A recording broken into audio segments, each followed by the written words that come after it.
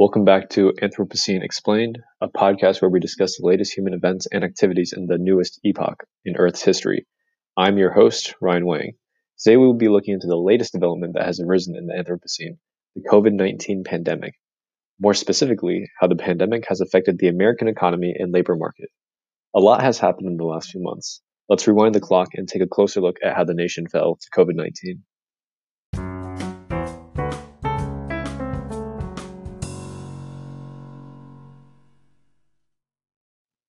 The pandemic has caused serious damage to the global economy. The disruption in the education and labor market spells serious repercussions when the pandemic subsides and the world has to rebuild. These lingering consequences will be counterproductive to the UN's 8th Sustainable Development Goal, decent work and economic growth. Different scenarios are playing out in different countries around the world, so let's focus on what's going on here in the United States. There are two major economic issues at hand with the pandemic in the United States: employment and education. According to the Bureau of Labor Statistics, the unemployment rate has risen to 14.7% by April. To put that in context, the Federal Reserve usually sets the unemployment rate goal to be around 2 to 3%. Well, how did this happen? Well, due to the stay-at-home orders being issued across all the states, people were unable to act as consumers and spend money. This meant that businesses were generating less revenue, forcing many of them to let go of the employees that no longer made sense economically. The fired employees then are stuck at home without a stream of revenue to spend on consumption. This negative feedback loop persists in all recessions. The other major issue is education. Students, from preschoolers to graduates, are not receiving in-class education due to the pandemic. This limited hindrance of education may seem inconsequential, but it suddenly creates a group of people who will be slightly less educated/skilled when entering the workforce. In the long run, this could become a serious impediment from economic rebound following the pandemic. Nobody knows what exactly will happen with the pandemic or the economy in the next few months. In the Federal Reserve's meeting minutes, it was stated that participants commented that, in addition to weighing heavily on economic activity in the near term, the economic effects of the pandemic created an extraordinary amount of uncertainty and considerable risks to economic activity in the medium term. While the Fed struggles to salvage the economy amid the viral-induced recession, let's refocus onto what's happening in Washington. The COVID-19 pandemic is testing both the competency and efficiency of the federal government, both the executive and legislative branch. However, to understand what's happening in Washington right now, we have to rewind. The year is 2019, and Trump is feeling good about his re-election prospects. The economy, widely regarded as the most important issue by voters, appears to be doing well.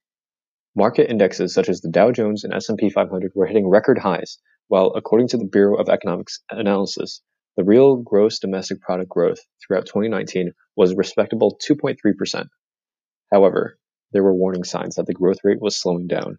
The trade conflict with China, the economy overheating, and the overvaluation of businesses on the equity market were sounding alarms that the longest bull market in the U.S. history was finally coming to an end. The economic unease continued into the new year. In late January, the WHO started to sound the alarm on the potential global spread of the virus. However, when asked by CNBC whether there were any concerns about the virus spreading to the United States, Trump responded, "We have it totally under control.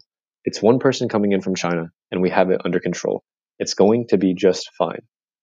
Clearly, that comment did not age well, but the reason why Trump was trying to downplay the disease was because he didn't want to frighten the markets. Oftentimes, it's the pandemonium that precedes a disaster that causes economic collapse.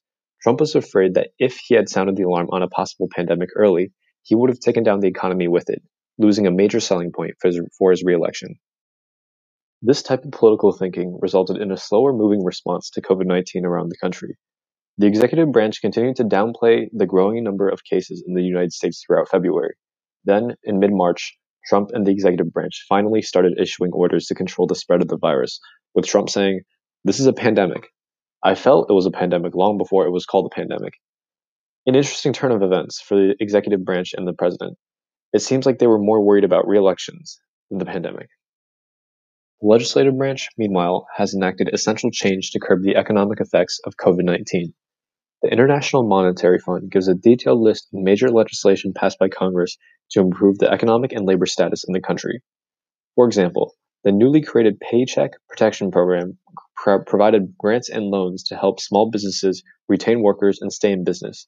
The Coronavirus Aid, Relief, and Economic Security Act, or CARES Act, provided tax rebates to individuals, expanded unemployment benefits, provided a food safety net for the most vulnerable, and worked to prevent corporate bankruptcy by providing loans.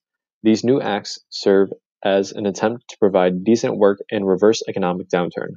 While it may not be the magic bullet that will completely turn the national economy around, government support plays a major role in alleviating the recession. So,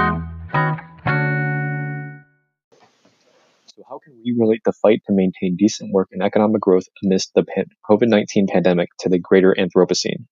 During this epoch, humans have grown to dominate the planet, having a large influence on the climate and environment. As a result, we have come into contact with millions of types of life forms populating the world, including microorganisms that can cause disease and wreak havoc on the human body. According to a research paper on the environmental and social influences of infectious disease, newly infectious diseases, including those caused by viruses, gradually emerged as modern humans increased in numbers and dispersed throughout the world over the last 50 to 100,000 years. The increased spread and connection of humans during the Anthropocene also led to the spread of deadly pathogens. Examples include the Black Plague from Asia to Europe through the Silk Road, smallpox from Europe to the Americas through the Columbian Exchange, and the 1918 flu spread from an unknown location to all over the globe during World War I.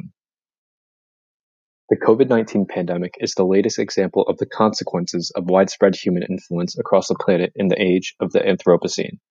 However, by looking at how we are trying to rebound economically, we also get a glimpse of the resilience of the human spirit that has gotten us so far. Today, we talked about the COVID-19 pandemic, the latest chapter of human history. We took a closer look into how the pandemic was affecting the American economy and what the government was or was not doing to help improve decent work and economic growth. Finally, we tied this latest piece of history to the greater context of Earth's newest epoch. Thank you all for tuning in to Anthropocene Explained, and see you all next week.